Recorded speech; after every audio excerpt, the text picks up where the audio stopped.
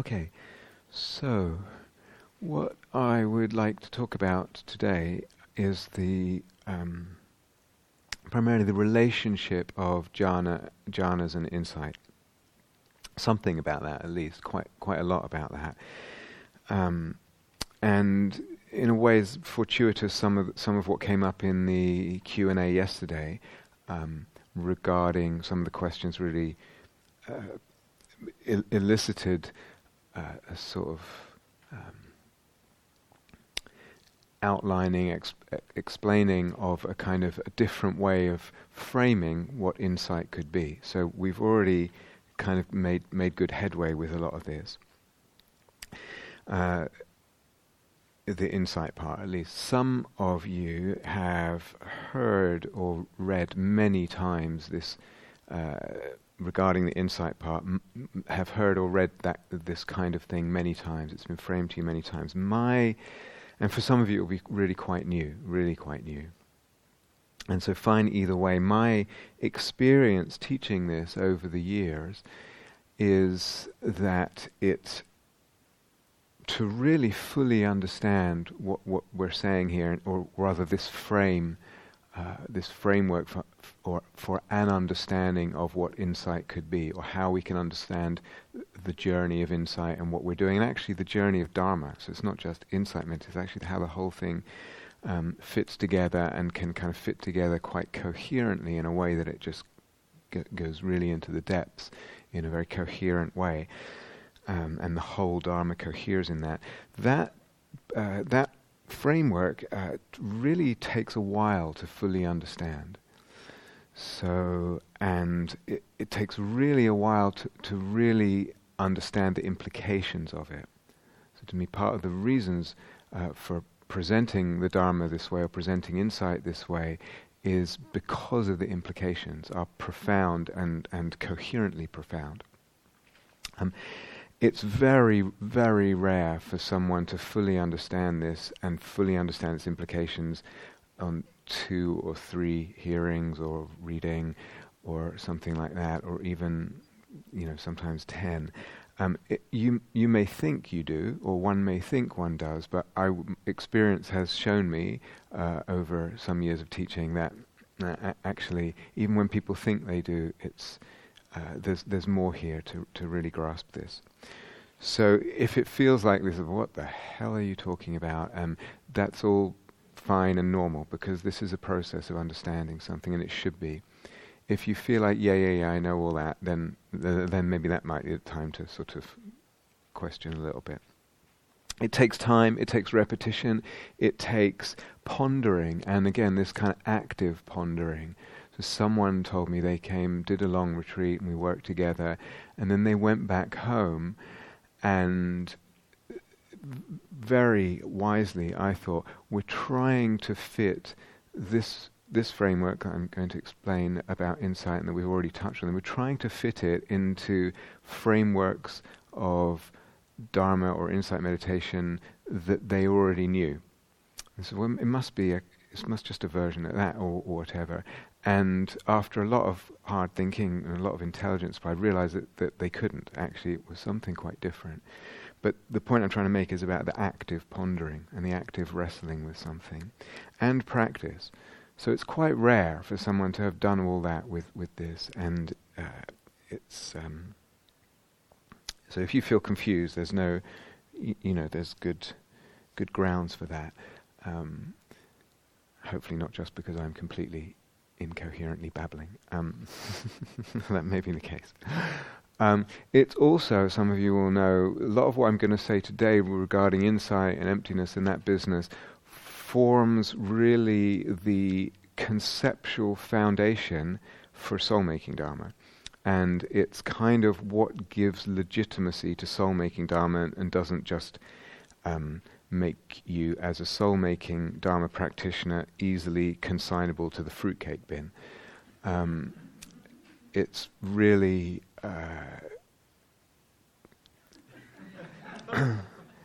Okay, so back to repeating some of this we've said already, either yesterday or earlier in the retreat, but still, because it's difficult to really see how it all coheres and really digest that in one's being, repeating a bit.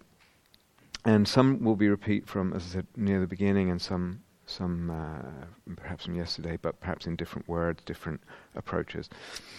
So, perhaps most common in the Dharma world, with regards to jhana practice, is a kind of view, first you practice your jhanas, and you get that together, or rather first in a session even, first you do your jhanas, then you do your insight, right? And if you're not into jhanas because either they're dangerous or taboo or they're ridiculously too difficult to reach, first you practice your concentration, you're steadying your mind, then you do your insight, right? That's a kind of normal way of... Come across that? Yeah? That's perhaps the common view. First, the concentration. If no jhana or concentration, then the insight. But as I pointed out in one of the other talks, and I gave that example when we went through all those Pali words, to me, reading that passage and kind of getting a sense of the context of it and similar passages in the Pali canon, this is really a very contrived formula that the Buddha's presenting in a certain teaching situation. The whole thing is probably a contrivance. It's, first you do jhana 1, then you do jhana 2 in a session, then you do jhana 3, then you do jhana 4, and then you do your vipassana or whatever.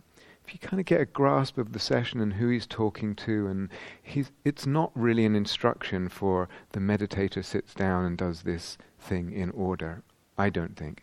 You could, but to me it doesn't read, there's not anything convincing there at all to suggest that this is what you need to do in your 45 minutes of sitting or whatever.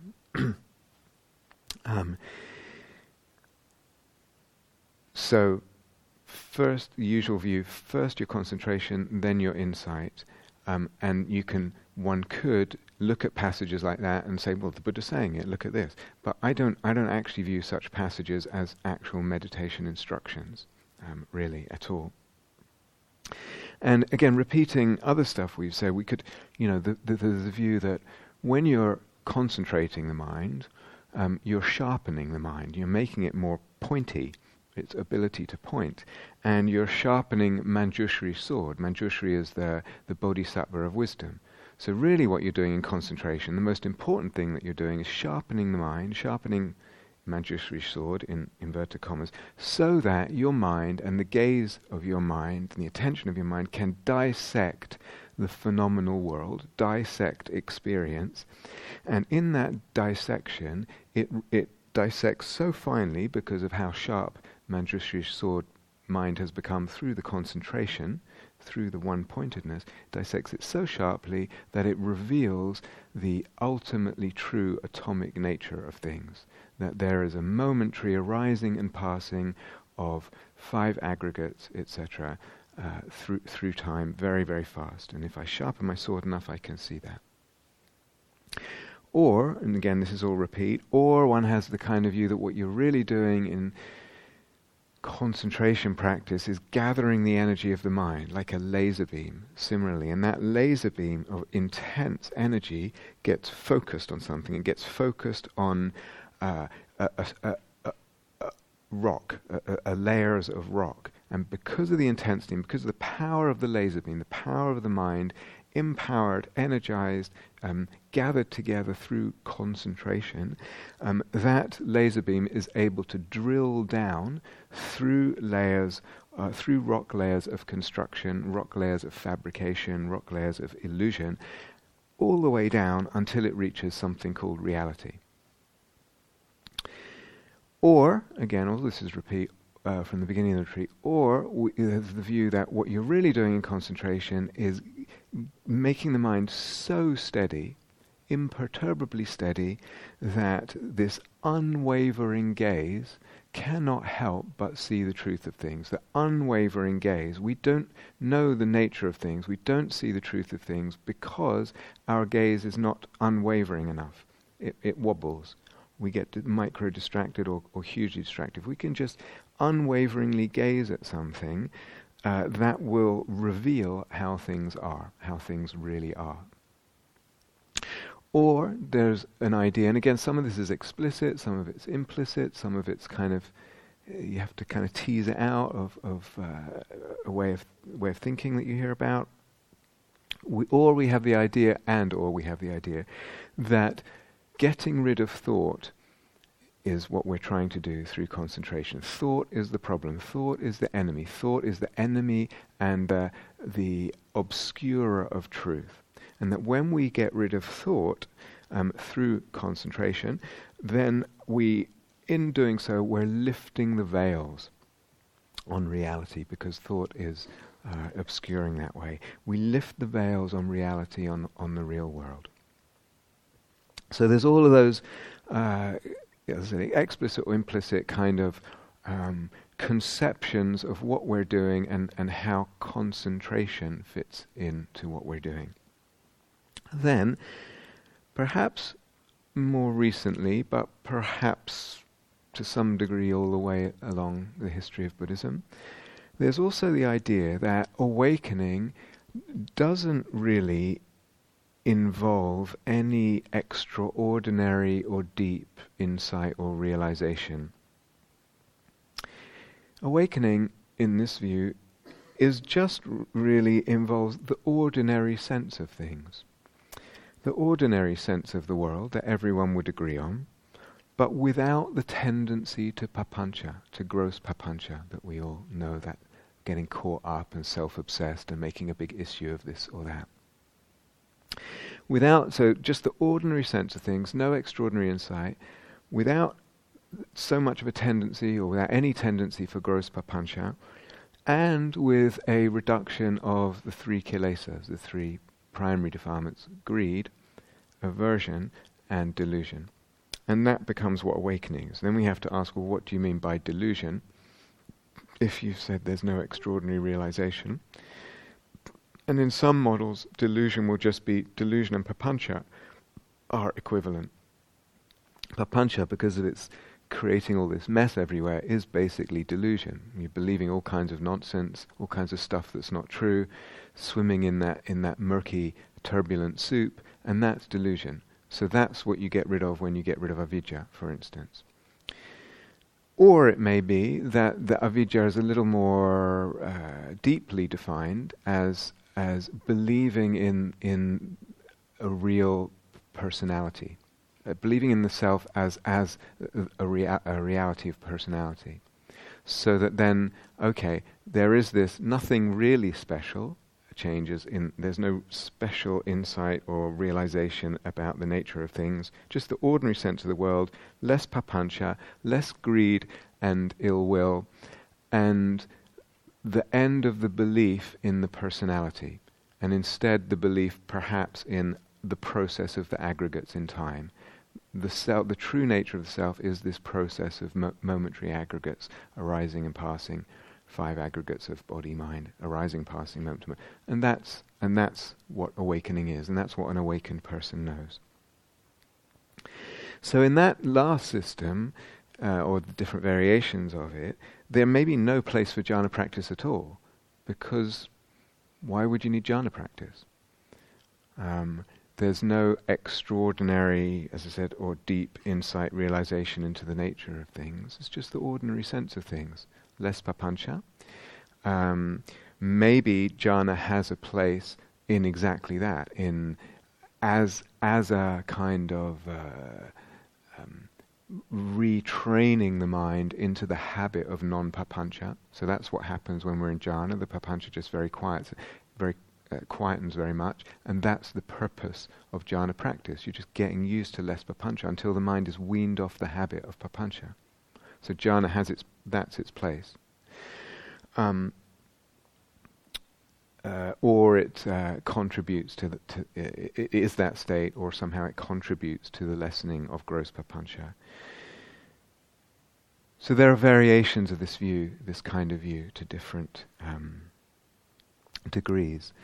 As I pointed out before, all of them, and this is really, really key, all of them, quite rightly, need to situate the view of concentration, and thus of jhana practice, coherently within a larger view, which must somehow start with, where am I going? What is awakening? So the view of awakening, which needs to be intimately tied up with what is the view of truth and reality. So they go together. They go together. The view of awakening and the view of truth and reality go. Someone may not have even thought this way, but it needs to be to some degree coherent this way. The view of awakening is tied in with what is the view of truth and reality. If I'm absolutely fixed on a certain view of truth and reality, this world, as it seems to common sense, post Isaac Newton and Descartes and all those people, is the reality of things. My awakening, or my vision of awakening, has to fit into that view. Okay, whatever it is. The view of awakening, tied in with that is the view of truth and reality, and drawing on that, or emerging from that, is the view of what insight is. Do you see how these fit together? View of awakening, truth and reality, insight. Insight is what opens up truth and reality, and that gives me awakening. And then last stage, within all that framework, I have to situate coherently what is my conceptual framework, what's my view of jhanas, or no jhanas, what for, and as we said before, what do I emphasize within jhana practice? So what I emphasize moment to moment, I'm really fussing over this, can I blooming well stay with this, my nostrils or whatever. How much I emphasize that and how much I even get upset or not at its success or failure in the moment is actually determined by this larger scale structure built to, well, how does my ability to stay at the nostrils relate to insight? What do I mean by insight is related to what's my view of reality and truth, and that's related to awakening. You see how all this nestles together? It must. Now, it needs to be to some degree coherent, but all this fits together in different models, different paradigms. What's also quite common is that if someone is supportive of jhana practice, then jhanas contribute to insight. So jhanas lead to insight. Much less so the other way round. Insight is much less regarded as insight practice as a process, or insight per se, having insights as something that opens up the jhanas or delivers the jhanas. So the causality is one way, and that's probably, again, what most of you have come across, right? Jhanas go to insight. What we were saying here earlier in the retreat is that jhanas are not enough for liberation, which we said, but they have their part in what contributes to liberation alongside other factors, not just insight, but other factors that we talked about. So jhanas contribute to liberation, awakening, and insight or the pool. Jhanas are part of the pool of factors that open up liberation, and insight is a large contributing factor to liberation as well. What I want to say as well is, so jhanas can bring insight, absolutely. Jhanas should deliver insight, and what we want to go into today is how. How do jhanas bring insight? But also I want to stress that insight leads to jhanas. So another way into jhanas is through insight. Or if you're doing insight in a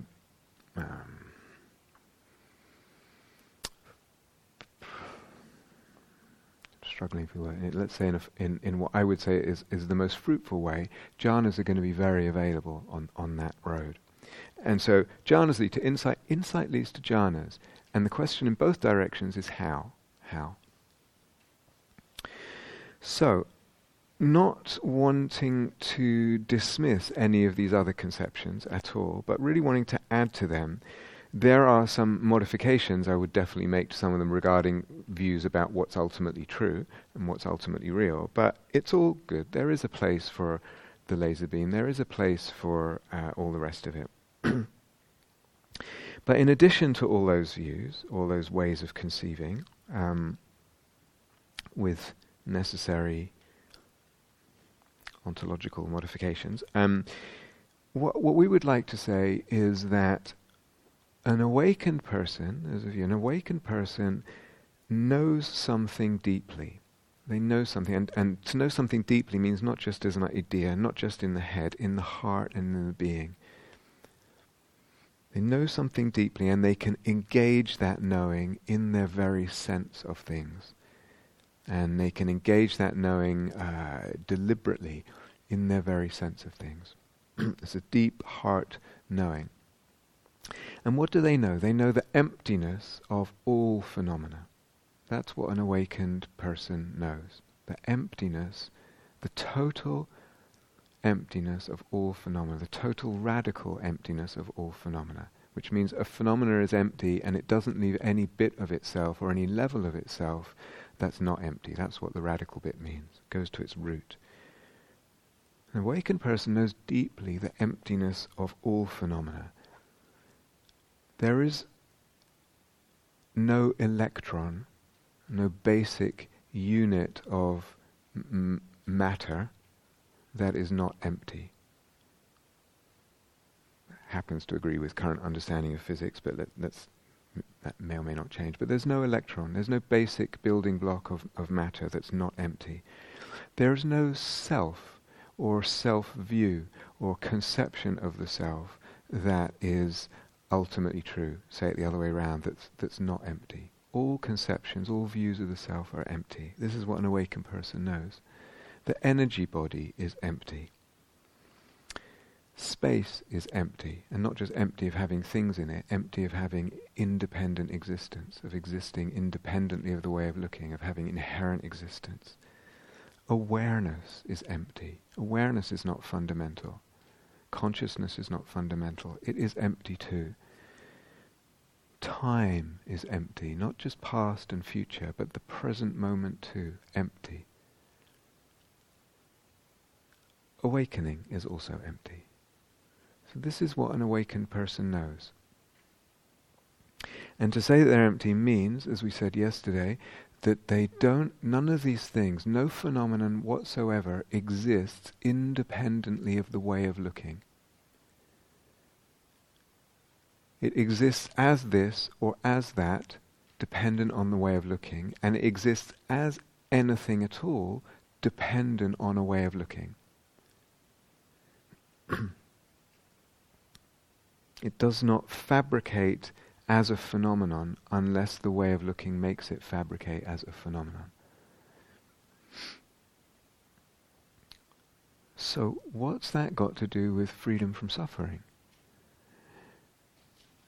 Is it obvious what this got to do with freedom from suffering?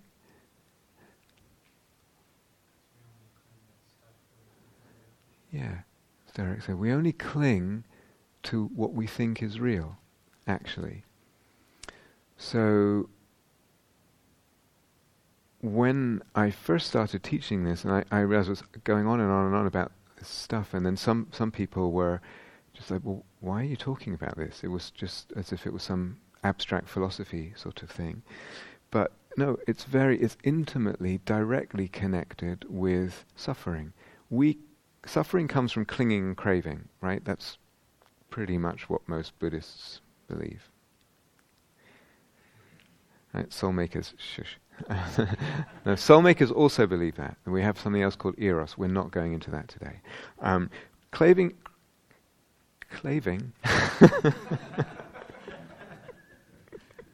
Craving and clinging are what cause suffering. Take them away and the suffering goes out. You should know this at some level, or you wouldn't be here if you didn't know it. But we only crave and cling to what we sense is real. When we realize something is not real, we don't cling or crave. We don't try and get rid of it. So the sense of self, the sense of an object or other, the sense of time, all these things.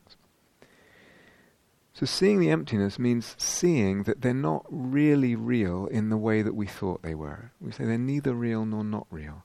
But that's enough to take away the the sense of inherent reality that we usually have in relation to things, dependent on which our craving and clinging gets established, and dependent on that craving and clinging, our suffering. Do you understand? This is really important. Okay, well, how does an awakened person get to such a knowledge, such a sort of far-out sounding understanding? And knowledge, again, is in the heart and the whole being. Well, one way is by playing with what we call ways of looking, which we talked about again yesterday and several other times. Way of looking means the way of relating, the way of conceiving, the way of viewing, the way of sensing.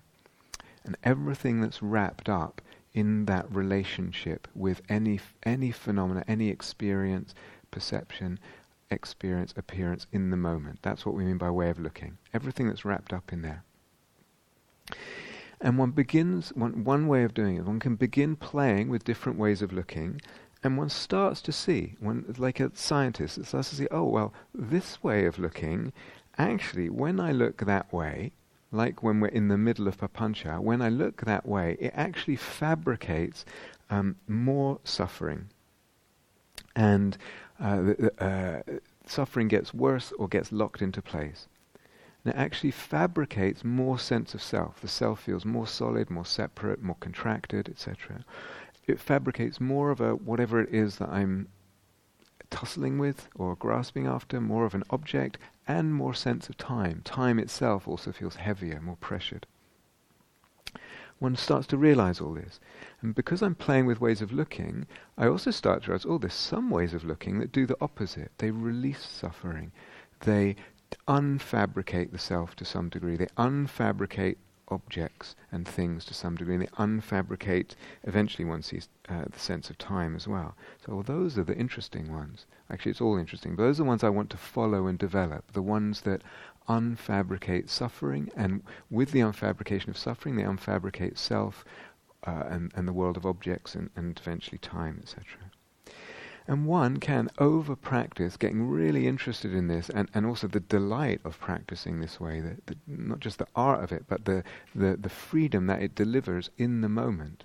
I'm looking at this thing this way, means I'm relating to this thing this way, and right there and then, I don't have to wait 10 months or 10 years, right there and then the suffering goes out of experience, the self is less fabricated, the object itself gets less fabricated. And there's release, relief, ease, openness, etc. And all kinds of, we could say, mystical states of consciousness begin to open because the self and objects and time are not being fabricated in their usual way. So other senses of things open. Delightful ways of practice. One gets really interested in that. Develops one's range of ways of looking. And also one's depth. In other words, learning to, as we said yesterday, some ways of looking let go of a little bit of clinging, and some ways of looking that we can develop let go of clinging at a whole deeper level, a much subtler level of clinging. And because they do that, they have even more power in unfabricating. Because it's the clinging, and I use that word very widely, but it's the clinging that's fabricating. It's fabricating not just the suffering, but also the self, objects, the world, time, etc. So one develops one's range and one's skill and one's depth and goes deeper and deeper into this, learning to unfabricate more through the ways of looking that one is developing through practice. So we talked about, for example, pleasure and pain and equanimity, and said equanimity is a letting go of push and pull. In other words, it's an attenuating, a letting go of clinging. And as I just do that and do that and do that, the pleasure and pain get less eventually. The pain might go to pleasure and then get less. I get left with neutral Vedana, neither pleasant, and eventually that fades. Eventually, as we touched on yesterday again, eventually everything fades. No thing, no self, no consciousness in the usual sense, no time, no present moment, no space, no world. Buddha had different names for that. The unfabricated, the deathless, cessation of perception and feeling, the unborn, lots of different names. We can open to that, something that's incredibly hard to put into language because language is based on a world of things and subjects and objects. But this is possible for us if we just take this one idea of ways of looking, notice that some fabricate more and some fabricate less, and get really interested in that and just keep going. You can get all the way to the unfabricated, just following one principle and playing and having a fun and a delightful time doing it. It doesn't stop there, I would say. Some people would say it stops there. Now I've realized the unborn. I would say it doesn't stop there, because then one can also see time is empty as well. And one may have seen that getting there, and one may need additional little ways of seeing that. And also, what is fabricated is empty. Fabrications are empty. The things that are fabricated in this process, they're not real things either. So if time is empty, the time in which the process of fabrication happens also is empty. That means the whole notion, and fabricated things are empty, that means the whole notion of fabrication is empty. So the very idea and thread that we were following, this idea of fabrication, ends up dissolving as well. It's empty too. When one had reached the unfabricated, the unborn, whatever you want to call it, some people use the word nirvana for that, there can be an extreme duality between that transcending of the world in the unfabricated and the world of samsara, the world of form, the world of struggle, this world that we all agree on. And then there's this that's completely transcendent, this holy, this essentially worthless, except as potential stepping stone to that. Once one has seen that fabrication too is empty, then actually the whole duality collapses as well. Because there is no fabricated, and without a fabricated, the unfabricated as an idea doesn't make sense. So that hierarchy of sacredness collapses. Everything empty, everything sacred, unfabricated, fabricated, no ultimate truth, no place that has, ultimately speaking, more reality, no view that has ultimately more reality than another. There are only left ways of looking. That's what we have as human beings, an awakened human being. Only ways of looking, a huge range and depth of ways of looking, ways of playing with perception, and the art of that. And we can do that, then an awakened person can do that for different ends. Classical Buddha Dharma, of course. Why do I choose this way of looking over that way of looking? It's because I want less suffering. So this situation I look at this way to reduce the suffering. It's just basic Four Noble Truths in condensed version. When you get into soul-making Dharma, actually you might choose other reasons for ways of looking that are not primarily the reduction of suffering. That's not really what you're going for. You're going for something else sometimes.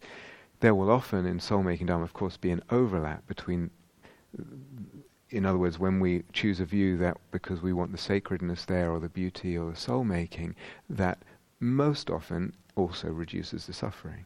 But sometimes not. But classical Buddha Dharma, that's why we choose certain things. Everything's oriented to reducing suffering. So, practicing, what was that word the Buddha used? Mudubute, the malleability of mind, the malleability of perception, the malleability of ways of looking, of views. Or we say playing with perception, meaning playing with perceiving. This is a way of construing what insight practice is, playing with perception and seeing, through playing with perception, what happens when I look this way, when I look that way, when I look that way, when I look at the fourth way, seeing what the perception is. I perceive a certain way, the perception is. The experience, the appearance, the phenomenon depends on the way of looking. So that, in a nutshell, is what we could say is insight practice and how it all hangs together. Now we can understand, and in a way we've hinted at this quite strongly several times already, we can actually understand the jhanas as doing that too.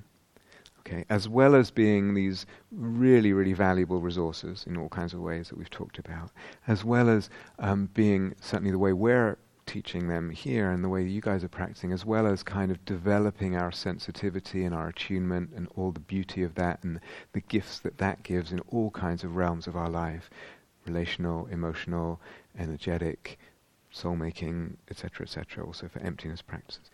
But as well as resources and sensitivity and everything else we said about the jhanas, we can also view them as playing with perception and begin to understand actually there's one spectrum. There's one spectrum of more or less fabrication of suffering. Dukkha is a better word if we really... Suffering is such a heavy word in English, but dukkha. In other words, sometimes you open to a new level and you wouldn't have considered where you were before has any dukkha in it whatsoever. And it's only when you go deeper that you realize, relatively speaking, the older level had, which you've now transcended, had some very subtle dukkha in it. So I prefer the word dukkha because because it's a foreign word, it can keep for us a much subtler range than we tend to associate with the word suffering. But you realize there's one spectrum of dukkha. We can be fabricating a lot, really a lot, somewhat less, all the way down. But that spectrum of fabrication of suffering is the same spectrum as the fabrication of self-sense. They're just two threads of the same rope, of the same spectrum. When we're suffering a lot, the self-sense is fabricated a lot. Much more solid, much more contracted, much more separate, much more... But so is the world is fabricated. The perception of the world is correspondingly, it's just another thread of that rope, of one spectrum. Is this making sense? Yeah. And so is clinging, if we use the word broadly enough. This end, the dukkha end, has got a lot of clinging and craving in it. And as I said, when you start engaging practices and really sustaining them and playing with them, practices that take away clinging, craving repeatedly, moment after moment, then we move down that spectrum. And as we take away more subtle levels of clinging and craving, we just find it's the same spectrum. So this is a spectrum of suffering, it's a spectrum of self-sense, it's a spectrum of object sense, thing sense, because they fade as well, sensations, things, sight, sounds, all the rest of it, the world, also of clinging and also of jhanas. The whole thing is just one. Do you understand? It's one spectrum. Just we're just talking about different, if you like, threads of a rope. Does this make sense? I'm going through it quite quickly, but. So, a few little things I want to throw in at this point. And this a little bit came out of Andy's question yesterday, which I'm glad you asked. So,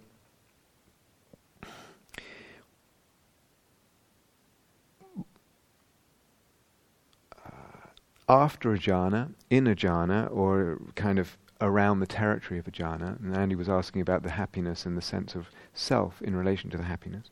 But let me say a couple of things. In the territory of the jhana, after, in, or around it, sort of peri-jhanic, a few things happen in relation to classical insights, again, which is tied into what I've just been saying. We're more clear and we're more spacious, so that something like impermanence is just completely obvious to us. It's just in that space, it's obvious that things are impermanent. Also, because of the yumminess of a jhana, whichever jhana, because of the yumminess, it's much easier to see the dukkha, the relative dukkha of other pleasures, or the fact that other pleasures are a lot less satisfying. So when you tasted a certain, let's say, even just a really strong piti, and you're really absorbed in it, it would be hard to match that with any sensual experience, certainly the happiness. more saliently for what I want to say today, but these are all related because they all have to do with the kind of unfabricating, is that in, around, or after a jhana, it's much easier to see that phenomena are not self. They're not me, not mine. It's much easier to see. Why? Tying it to what we just said about this rope, this spectrum of fabrication, which has different threads in it of different things that are, if you like, getting fabricated together as one process, just different aspects of the same process. The jhana already, tying it to that idea, is already less fabrication of self. And so, because the self is less fabricated, what the self habitually does is also less fabricated at the time. And one of the things the self habitually does is appropriates me, mine, me, mine, me, mine, me, mine. Without thinking about it, that's what the self does. The more self, the more me mining, the more appropriation. As the self gets fabricated just naturally in the jhana, naturally fabricated less, there's less me mining. And because there's less me mining, less appropriation, things are much more likely to appear to us as not me, not mine. Anatta, as the Buddha said, not me, not mine. And the transition from that point to deliberately viewing things as not me, not mine is just a very small step because it's already in that direction. Does that make sense? So, there is in jhanas this attenuation, this unfabricating of self, and that has all these factors unfabricated together. Self is one of them. However, I want to read a note that I got. This is really, really important. You talked about resistance against the idea of having an autonomous self. I felt this was blocking the whole process. So a person reflected on this, and then they said, I felt this was blocking the whole process and made me believe that I had matured in some jhanic states when actually this wasn't the case. Today, it feels more like this belief of having matured took me away from actual learning. I then noticed that I tend to stay in a passive/receptive mode during meditation, but also in life.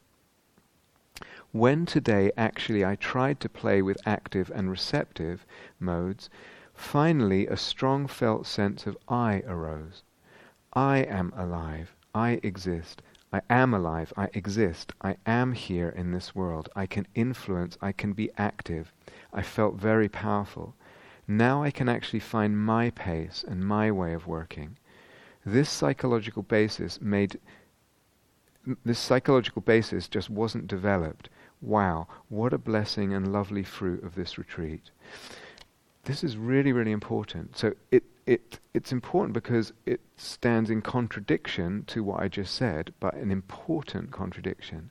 So I've just said, your jhanas are about fabricating less. And here a person was saying, actually, by the way we're practicing jhana, actually it does invite the self to be active, to be more autonomous, to see itself and feel itself as more active and autonomous. That sounds like a more separate and more fabricated self, right? Really, really important. That's why I said, when was it? At some point in the last few days, careful. You may think, or one might think, very understandably, I need a jhana to heal something. And it may be more not the jhana that we need to heal something. For some people it is. They need to just really bathe in that third jhana, whatever it is. But probably more often than not, it's something in the ways that we're adopting to work that heals something psychologically and has its mirror in the life. It's mirrored in the life that freeing and that opening and that reclaiming is maybe going to be more significant than whether I have attained X or Y jhana. So when we talked about this, I said, the ability to stay and choose to be intense and choose to show up that way, me being intense, and the me can be quite a subtle sense, but it's still, I have to sustain something. Or opening, really opening the being, surrendering, opening, abandoning, or what this person is sharing, or the happiness. That's a kind of emotional range that I don't usually let do something. There's many, many examples. But here's very important kind of exception. You understand what we're saying here? Okay, so that was one thing. And then one spectrum. So everything's tied in this threads of one rope.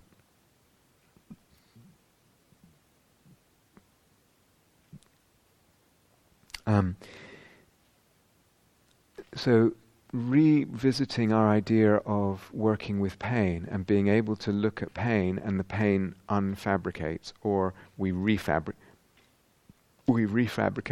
an unpleasant sensation in the body as pleasant, PT or happiness or whatever it is.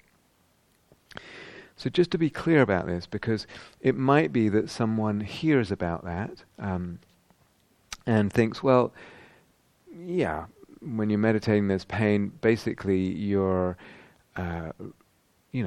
because of the meditation you're relaxing, and the relaxation allows the tissues, the muscular tissues to relax and therefore expand, and they're not squeezing on the blood vessels, and excuse me if my biology is completely wrong, but something like this. They're not squeezing on the blood vessels, so I'm not getting pins and needles, and they're taking the pressure off the system and the tension, and so some pain disappears just because of organic biological relaxation reasons.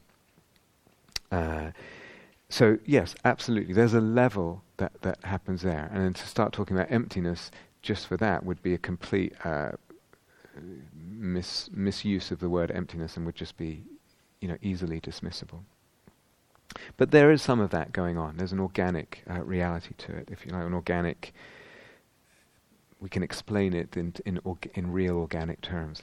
Let's say that, or in terms of real organicity. Secondly, though, is the level of the energy body. So the level of physical body, muscles and blood vessels and nerves and all the rest of it. But then there's the level of the energy body, and the energy body changes. It was like a definition of certainly the first four jhanas, first five jhanas at least, is there's changes in the energy body. And the energy body is more homogeneous, more unified, and has a different vibration. But the energy body, another way we could actually understand what the energy body is that the energy body is a kind of reality that straddles the physical and the mental. A kind of reality that straddles the physical strata of the cosmos and the mental, so that it spans those, so that it is, for instance, susceptible to the mind state. The mind state changes, the energy body changes. Mind state is obviously a mental factor. It's extremely susceptible and malleable through the mind. And we talked about using the imagination. Why? Imagination is in the mind, and the energy body experience, the way the energy body is, how the energy body is, will be affected by what's in the mind. If I imagine this, if I imagine that. So we don't tend to think in these terms anymore in our culture. Probably back in medieval times, there were certain strata of reality, ontological categories that spanned both the physical and the mental. The energy body is one of them.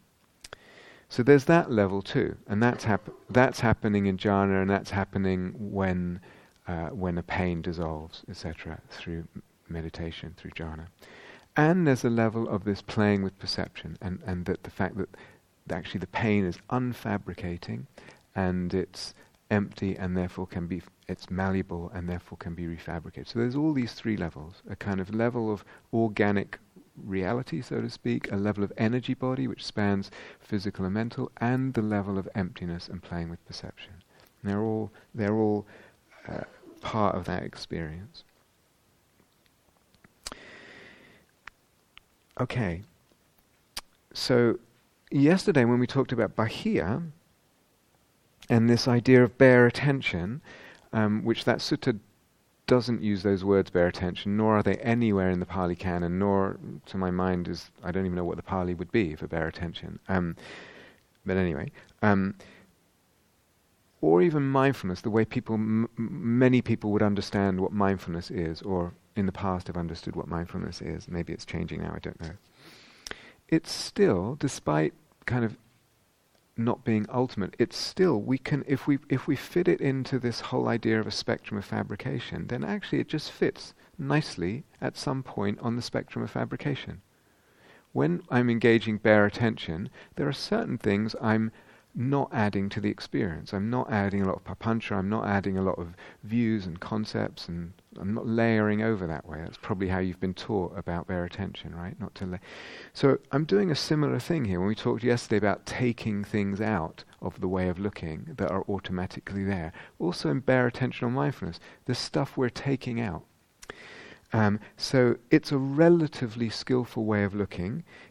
There's a modicum in it, of a modicum of unfabrication, or it involves a modicum to a degree where we're fabricating less. You understand? The mistake would be to think that what we sense through bare attention is an unfabricated reality. Then I've approached this whole question of fabrication with a presupposition of where unfabricating stops, of what actually is real and is not. Do you understand? It makes a huge difference. I'll come back to this. The concept that I've started with was limited. It wasn't an open-ended investigation, despite whatever rhetoric might be dressing it up in. I've actually limited something. I arrive at that limit, and then I call it ultimate reality. It's still very skillful, though. On this rope of unfabricating, on this spectrum of unfabricating, it's still somewhere. It's kind of more up this end, but still, relatively speaking, less suffering, less self, less all the rest of it. Okay. So, thinking about the jhanas and their relationship to insight. I mentioned this phrase that I use. It must be a more elegant phrase, but I call what I call after effects on perception. Okay? And this, to me, is hugely significant. This idea of the after effects of certain states of consciousness on our perception, because those after effects imply something about the dependent arising of experience.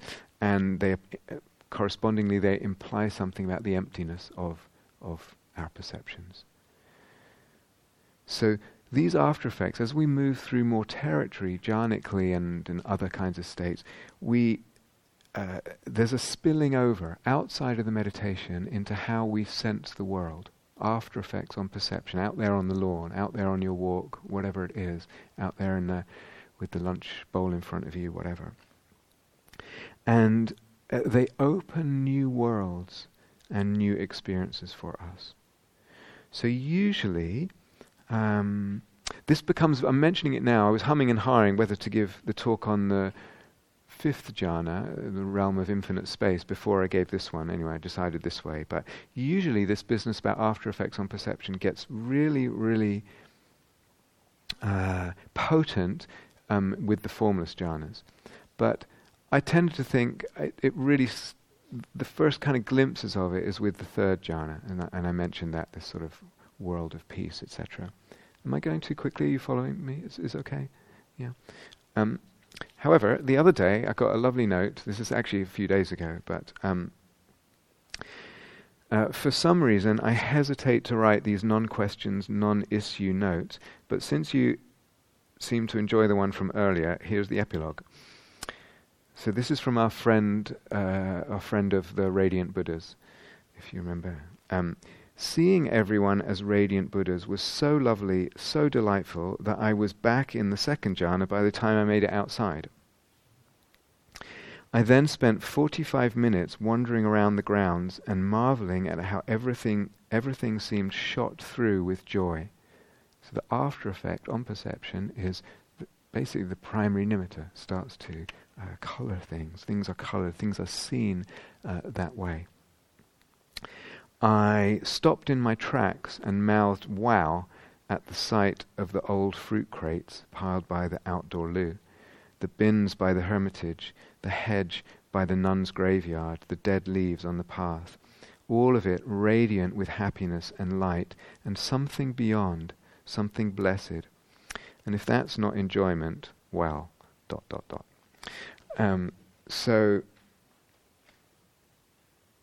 sometimes this is subtle and sometimes it's very powerful, but our and can happen from not just jhanic states, from all kinds of states. I said usually you get the first glimpse of it in the third, this person saying no earlier, but it gets very marked in the formless jhanas.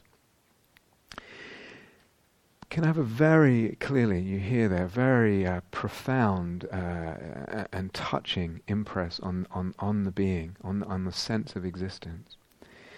And if they're repeated enough, if it's just a one-off, you tend to think, oh, something was weird in my brain or something, or you forget about it, or it becomes just this thing that I don't quite know how to get back to. But if it's repeated enough, and they can come from lots of other non-jhanic states as well, other perceptions, other ways of looking, going in and out of a normal perception and this kind of perception. For example, let's take from this person's note, in and out, many, many times. At some point you start thinking, well, which is the real way things are? Which is the real? Are they not shot through with joy? The universe is just purposeless and cold or very hot matter in the Newtonian sense, or is there some way that joy is mystically woven in to the fabric of the cosmos?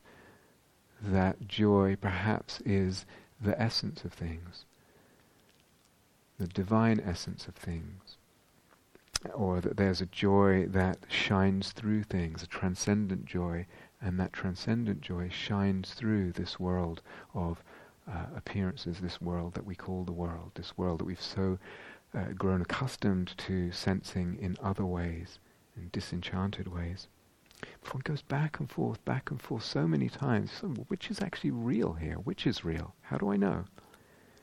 Which mind state, which way of looking reveals the way things really are?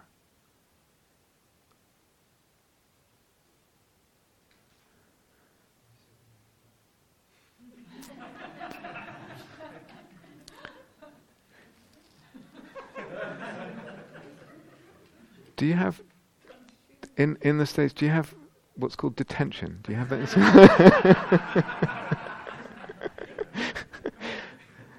or lines? Do you know what lines are? Kidding. It's good that I've practiced a lot of equanimity. So years ago, we did, I think 3 years in a row, we did a retreat. It was called Loving Kindness and Compassion as a Path to Awakening, something like that. Maybe some of you were even on it. I think we did it. Yeah, I can't remember. Maybe a couple of others, but years ago, it was 2006, 7, 8, I think. I can't remember.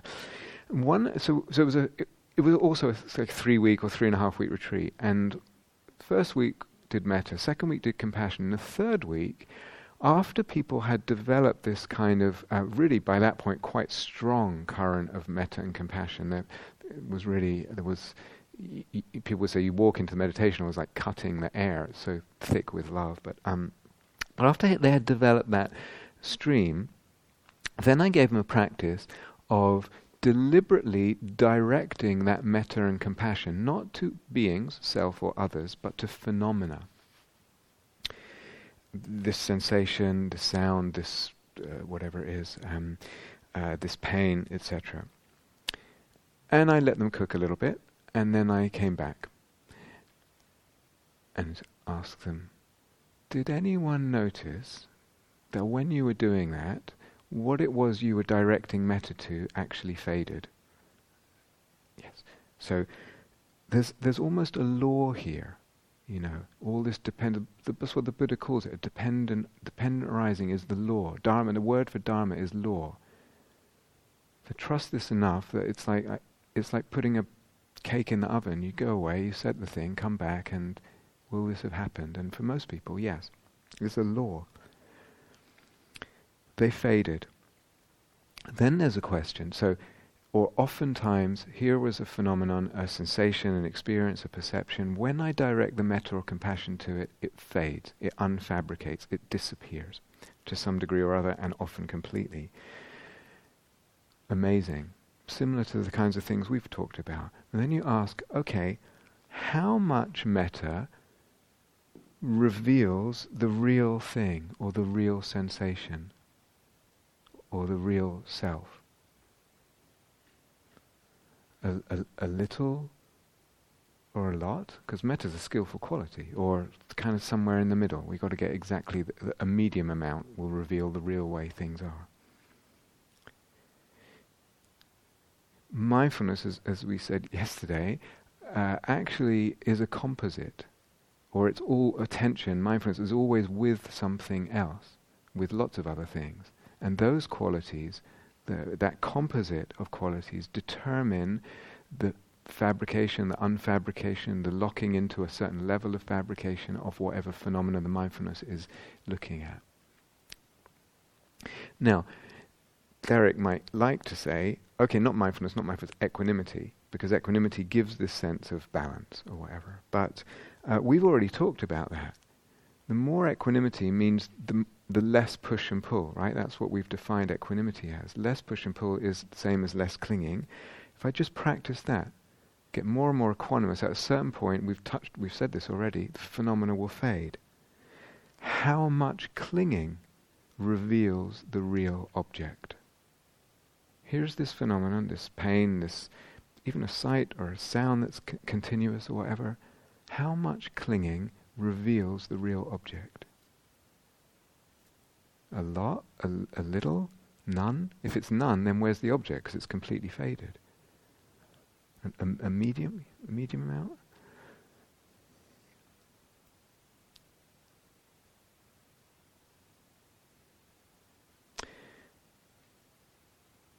So this is what we mean, or another way of saying what we mean by something is empty. I cannot privilege a certain amount of clinging, or a certain amount of metta, or a certain amount of equanimity, or what I cannot privilege any particular way of looking or amount of what's wrapped up in the way of looking, that to reveal the real way something is, anything.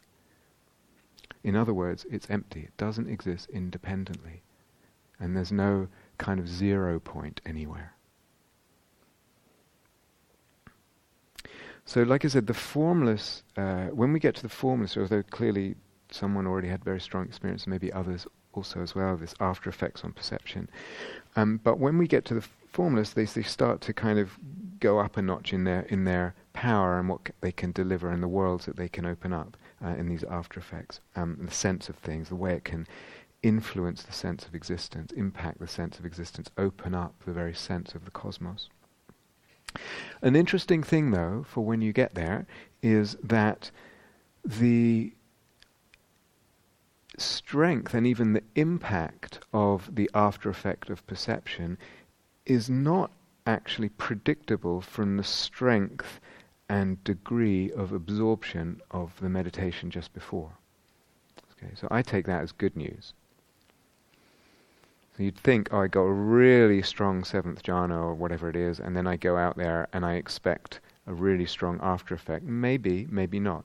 Or I got there, it was in the neighborhood of the 7th jhana, but it wasn't really, I was, not quite consolidated or deep or whatever. And I get up, and afterwards the after effect is really strong. So it's telling me something. Don't worry too much. It's sassy all over again. Yes, I go for more absorption. Yes, I go for more steadiness, etc., etc. But there's no end to that. And now we're adding, and in terms of these after effects on perception, which in terms of liberation, the way I would conceive it, which is a whole different sense of the cosmos, a whole different sense of existence, is what the awakened person knows. How absorbed I am at any time in any sitting may not relate to how much opening there is afterwards in terms of the after effect on perception and the world, the sense of the cosmos that opens up. So to me that's good news. I don't have to worry about it too much. I've got a direction to go in, but I'll be surprised by the fruits afterwards. Okay, so we said one spectrum of fabrication, more or less, one way of viewing things. And in a way, like I said, you can actually put the whole Dharma in, the whole Dharma can be seen as relating to, or pertaining to, or even emerging from that one understanding. Everything. We talked about generosity, same deal. Things like that don't seem like they have to do with obvious ways of looking, same deal. But to be less fabricated means less is getting fabricated, less is getting built. There's less there in the perception. So less solidity, less substantiality. Going back to earlier in the retreat, someone's saying, well, it looks like things are kind of almost like I could put my hand through the walls. There's a perception of less solidity and less substantiality also to the body, also to the energy body. Another way of saying that is there's more refinement, right? We've talked about this word refinement and like the refined cloth, less substance, less solidity, or refining gold or flour or something. There's less solidity there, there's less substance. Again, something I've said before, if I'm unsure with this new experience I've had, if I'm unsure, is that the next jhana? Is that the next deepest jhana? One probably almost more important clue than any other is it more refined? Does its texture feel more refined? Which isn't the same as is it stronger or calmer or weaker. Is it more refined? Its actual texture is more refined.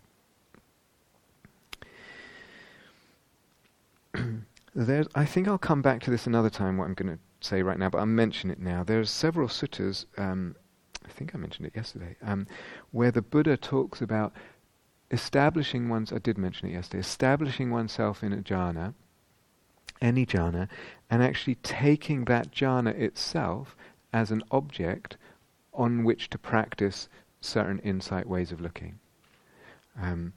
Let's come back to it hopefully later in the retreat. In other words, you hold that jhanic perception in attention, the primary nimitta and everything else that's involved, and very precisely, in a very exact way, you start removing different kinds and levels of what I'm going to call clinging in relation to that jhana. I use that word clinging to include also appropriation, me, mine, or even me, mine of the attention, not just the primary nimitta, but also the attention being paid. That's also not me, not mine. So clinging is a big word. I use it to mean that and more. But basically that's what you're doing. With the jhana, and it's helpful because it's a steady object, it's very, very steady, and then you start taking things away. So this is a kind of very advanced way of practicing, but it's actually very powerful and very available for people who want to go down that road and develop it. And what happens when I do that? What would we expect to happen if I do that on the first jhana?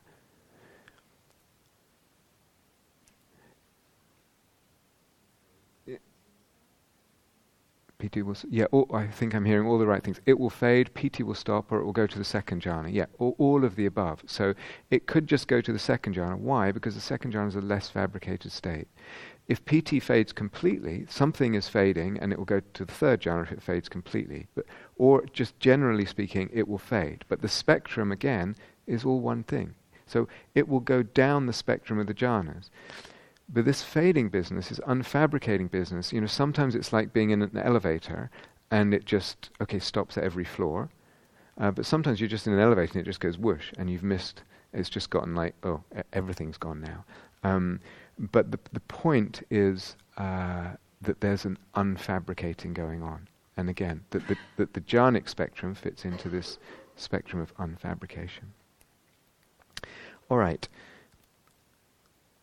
Why do things fade with an insight way of looking? Why is there less fabrication with an insight way of looking? That's not a fair question. You have to rely on something. To explain something, you have to rely on something else, right? To use it to explain it, right? So if we think about the 12 links of dependent origination, how do we explain fading, unfabricating, based on the 12 links of dependent origination?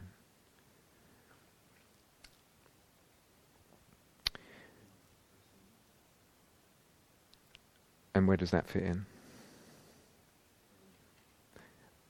Where? Do you know where exactly?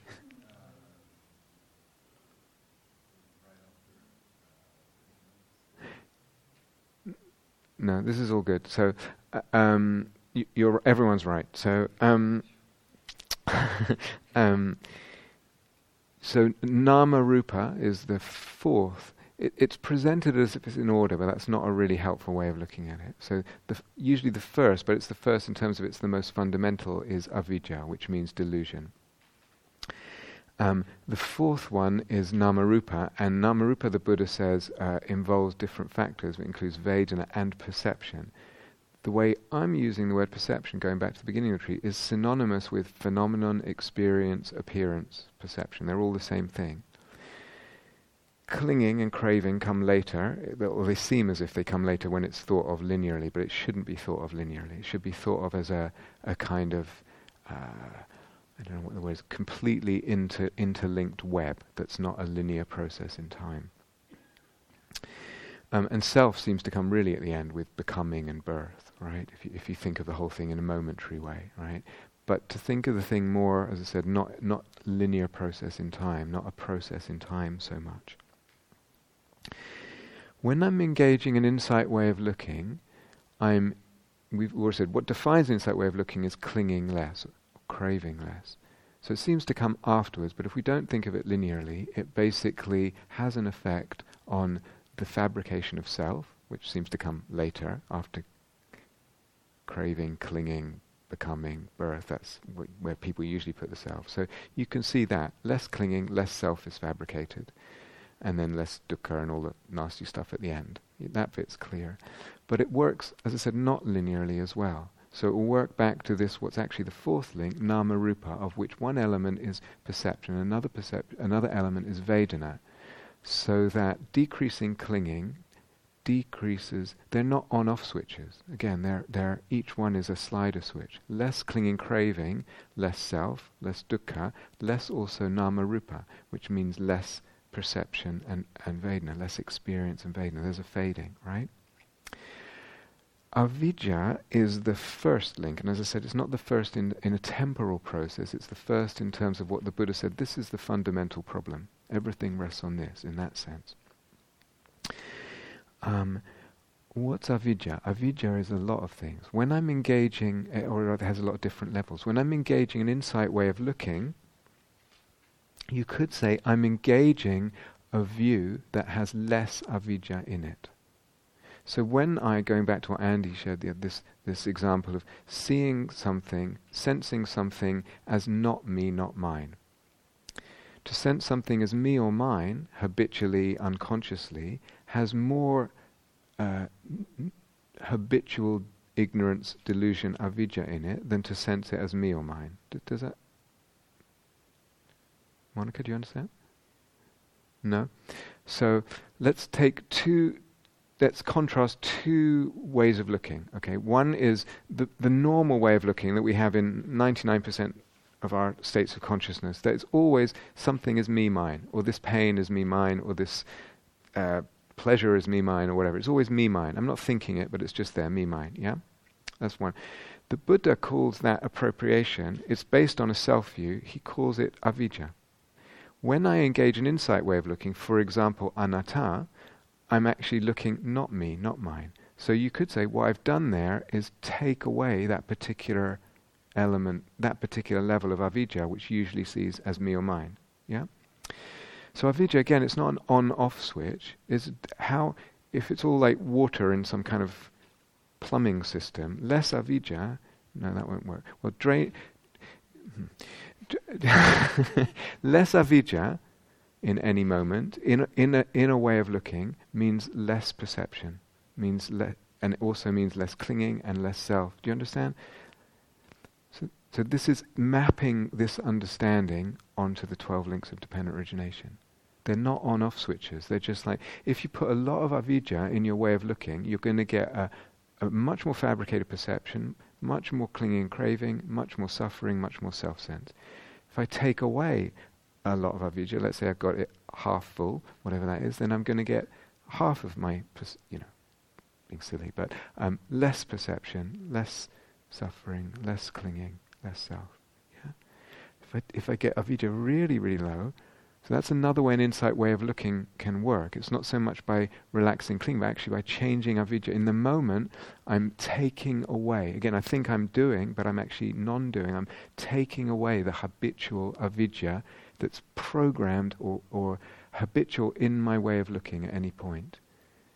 Does it make sense?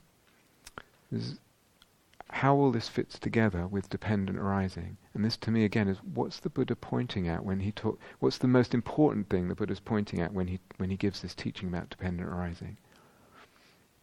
We can get deeper into it than that, but that's enough for now. And what one finds is that with a lot of this, and especially with the formless realms, but is that a specific insight way of looking kind of goes with a specific jhana. Or if I practice a specific insight way of looking, it leads to a specific jhana, and a specific jhana opens me up to a specific insight way of looking. So a very good example of this is the seventh jhana, the realm of nothingness. The realm of no-thingness. So that after one emerges from the seventh jhana, from the realm of no-thingness, if the after effect on perception is reasonably strong, one can be moving around and looking around and recognizing there are things, but there's a kind of more compelling sense that these things are not really things. The thingness of them is an illusion. There are no things. So that the jhana, in its after effect of perception, has delivered an insight that there are no things. But one can also work the other way round. If in meditation I sit down or stand or whatever it is, walk, and I engage the way of looking, no thing. There are no things. Everything is a dependent arising, or everything is fabricated in this way. It will take me to the seventh jhana.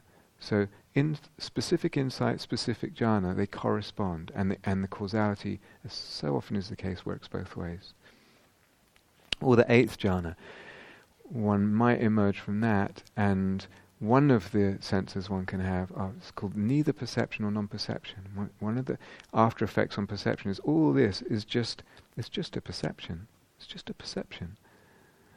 And again, one could take that view, just a perception, and engage it repeatedly in the meditation, and just sustain that view on all phenomena, just a perception, it will take me to the eighth jhana. Specific insight, corresponding jhana.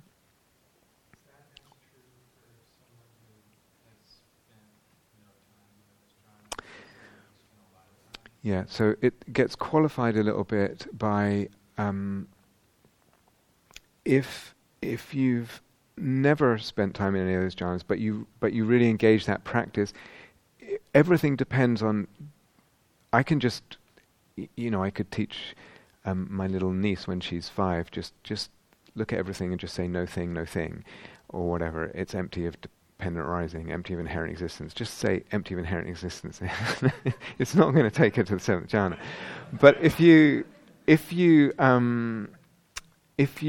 understand what that means, and very, very delicately, very, very subtly, it's not a big cogitation thing. We're really talking about very subtle, delicate, beautiful way of looking. I understand what that means, so that when I say no thing, it's got all my understanding wrapped up in the way of looking, very, very subtly, very agile.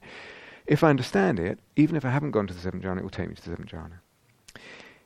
If I've gone to let's say,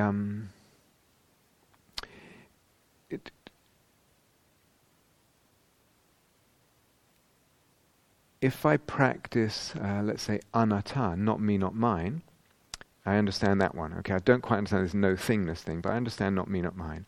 I know what that means. I can make it work. If I do that, and I've already been to the seventh jhana, then the not me, not mine may well take me to the seventh jhana. But if I haven't gone to the seventh jhana before, it may well not. So in other words, sometimes what happens is people open up from these things as far as they can go. But with training, actually, you can kind of, if they go together, the jhanic training, the insight training, you can kind of, stop the elevator. You press the button on the elevator. I want to get off at floor 7 or whatever. Does that make sense? Yeah.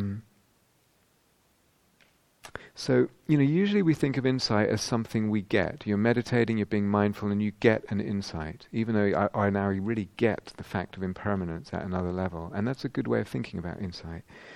But this way of thinking about insight is insight as ways of looking. Insight is something we do. We actively decide to perceive in a certain way, to look in a certain way.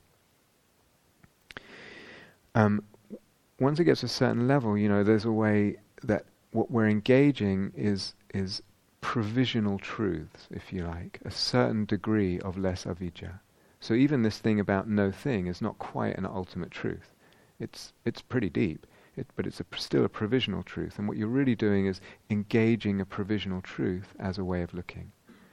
And through the jhana, you're gaining access to that level of provisional truth, of skillful opening and perception. Is it okay if there's a bit more? So, jhanas then are, as we said, huge resources in all these ways that we've talked about before, as well as providing, both indirect and direct insight. And even the second jhana, we talked about. I think I mentioned earlier on the retreat. Just to know and really know firsthand that happiness, that degree of happiness, and that much happiness, and that depth of happiness is available and is not dependent necessarily on getting something from the external world or from someone else. That's an insight, We also talked very briefly about the relationship between letting go of aversion and the arising of happiness. So that's also part of the insight there. Or in the third and fourth jhanas, the fact that that kind of peace, that kind of stillness really happens when we let go of push and pull. So all this is kind of insight woven into jhanic openings. So jhanas, what can we say? They loosen attachments and they relativize objects for us, meaning our usual sense, our usual perspectives and beliefs about things in the world, about objects, about things that we can get. They certainly relativize, as we were just talking about the second jhana, they relativize the pleasure that we can get from sense objects. Leaving aside the soul-making teachings of sensing with soul, there's no way that one would get that degree of happiness that you get in the second jhana from any sensual object. It's just of a different order, as we said earlier on the retreat. In time, or later on, or more and more in time, they relativize the nature of objects too, or the relative nature of objects too. So we start, so all these perceptions open up, these insight ways of looking, these provisional truths, and we start to see a thing is a thing, it's also not a thing. So my very sense of something is different when I've seen that. So not just the relative pleasure of something, but actually the relative nature of something becomes, more relativized. So soul-making Dharma, just very briefly, is dependent, as I said right at the beginning, on this understanding of emptiness and the flexibility of the idea of the potential flexibility of ways of looking. That's at the basis of soul-making Dharma. And soul-making Dharma, for those of you who are into it, also leads to that. It opens up more flexibility and it calls into question the whole idea that there is a fixed way things are. This is like this and that's like that, and that's just how it is. With soul-making Dharma is another way you can pry that open, and it breaks open the whole idea that something is this way or that way in itself. So both insight into emptiness and also the jhanas, they in a way, the way I would teach it, they depend on our willingness to play with perception, depend on our willingness to be malleable with perception. But they deliver for us, they open up for us a malleability of perception. Both the insight work into emptiness and the jhanic work. And you know, we talked about that with pain, and some of you have been experimenting with this and been almost startled, you know, at what's possible with unpleasant sensations, that they can become piti or happiness. What about the mind? Foggy mind, dull mind, agitated mind. To the degree that I know that it's empty, that's also a perception. I have a perception of a mind state. It's a perception. Everything's a perception. Just a perception.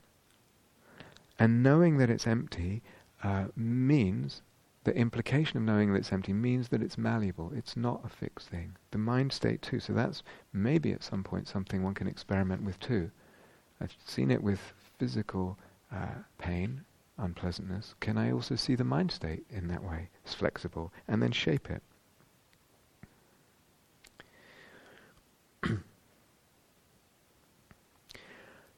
So I don't know.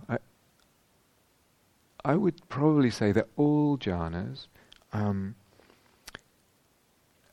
open up for us or deliver for us a kind of more intuition and intuitive capacities.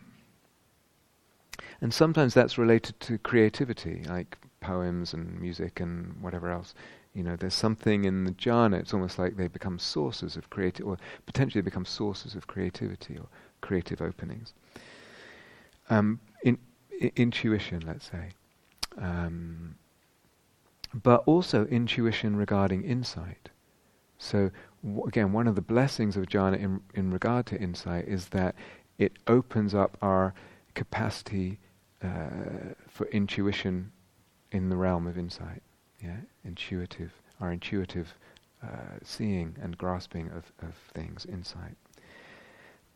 I would still say, though, other factors are more important. So no matter how much intuition, etc., seems like it's opening up, intuition regarding insight from jhanic experience, I would still say that gets trumped by what our conceptual framework of the Dharma is and what our conceptual framework of insight is. That will be more important. And if that's limited, it will limit what insight is possible, no matter how much the jhanic opening and how much it feels like, yeah, I'm super intuitive and I must be really seeing reality and all that.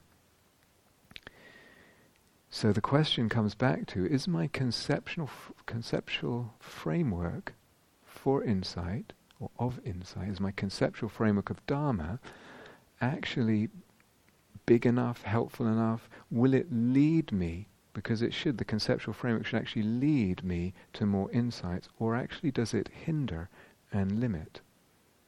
And that will trump any sense of intuitive opening or whatever from the jhana.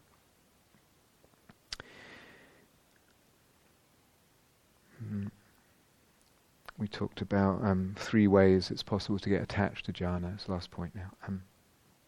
But when we went into those 3 ways, attached to the pleasure, attached to the sort of self-grandiosity, or attached to view, actually as we investigated each one, I kind of suggested that actually it's more likely that the jhana experience, repeated experience of jhana, releases attachments, including attachments to certain insight views. And I gave the example of the 6th jhana, and just the fact that one experiences something beyond that infinite consciousness, one experiences the 7th jhana and the 8th jhana, just that, and the fact that it's in the map. Both the map and the experience, the conceptual framework and the experience, helps me go beyond. So I don't get too entrenched and too attached to such a view. If my conceptual framework, and I might not even be someone who thinks I have a conceptual framework because I don't like conception, or I think it's intellectual, or I think it's not the real deal, or I'm whatever, I do have a concept. Everyone has a conceptual framework. It might be conscious, semi-conscious, or relatively unconscious, it might be coherent or incoherent, it might be muddled or not, it might be mixed with whatever. But you can't not have a conceptual framework, I would say. But if my conceptual framework, for example, says something like, this vastness of awareness, that lovely opening that I was describing the other way, precious opening, that sounds like emptiness. When I hear talk about emptiness, it sounds like that. That sounds like the ultimate. When I hear talk about the ultimate, that sounds like the nature of mind.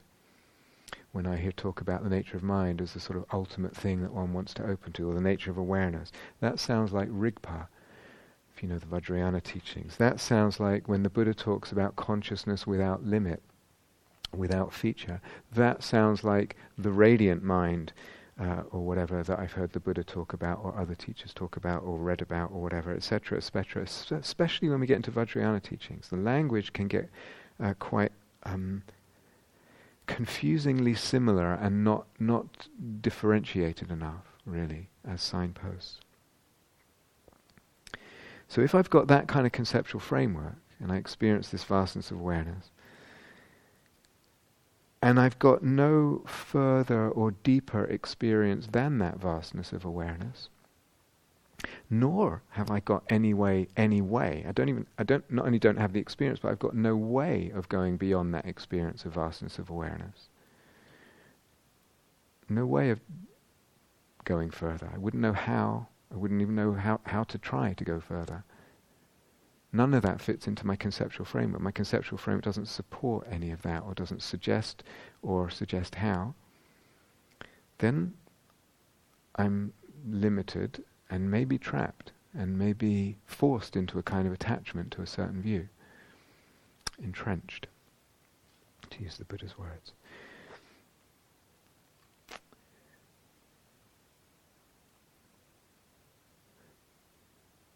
But that doesn't have to be the case, obviously. So there's plenty of... if I have a conceptual framework that actually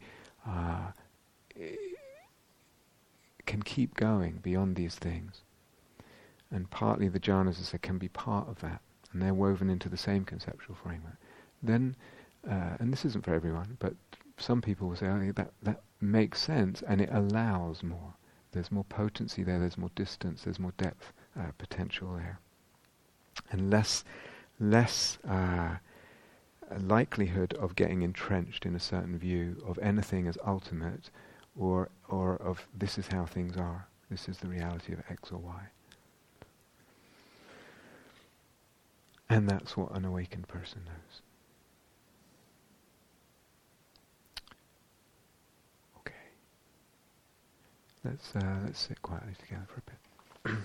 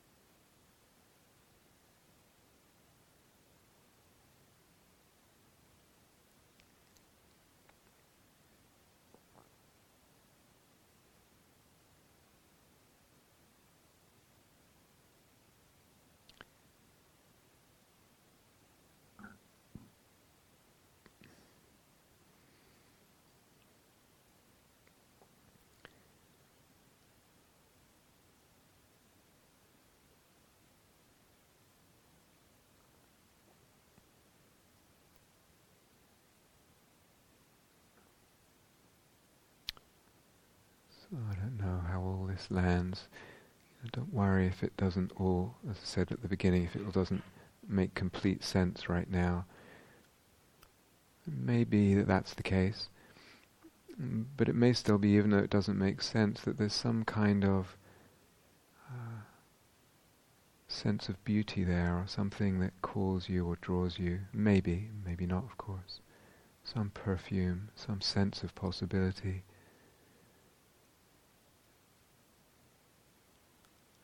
Maybe that's the important thing. If it feels like it doesn't quite make sense, maybe that's there.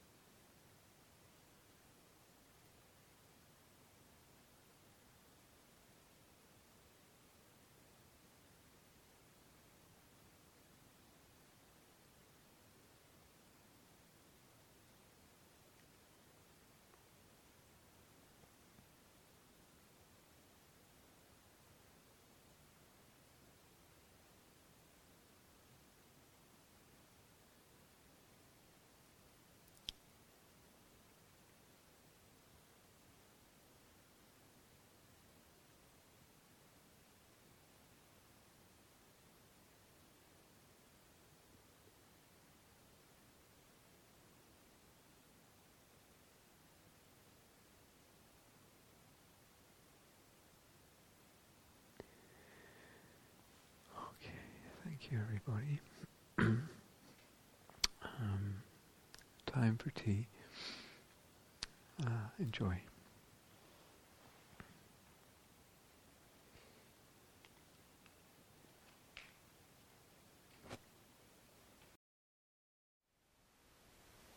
Thank you for listening. To learn how you can support the teachers and Dharma Seed, please visit dharmaseed.org/donate.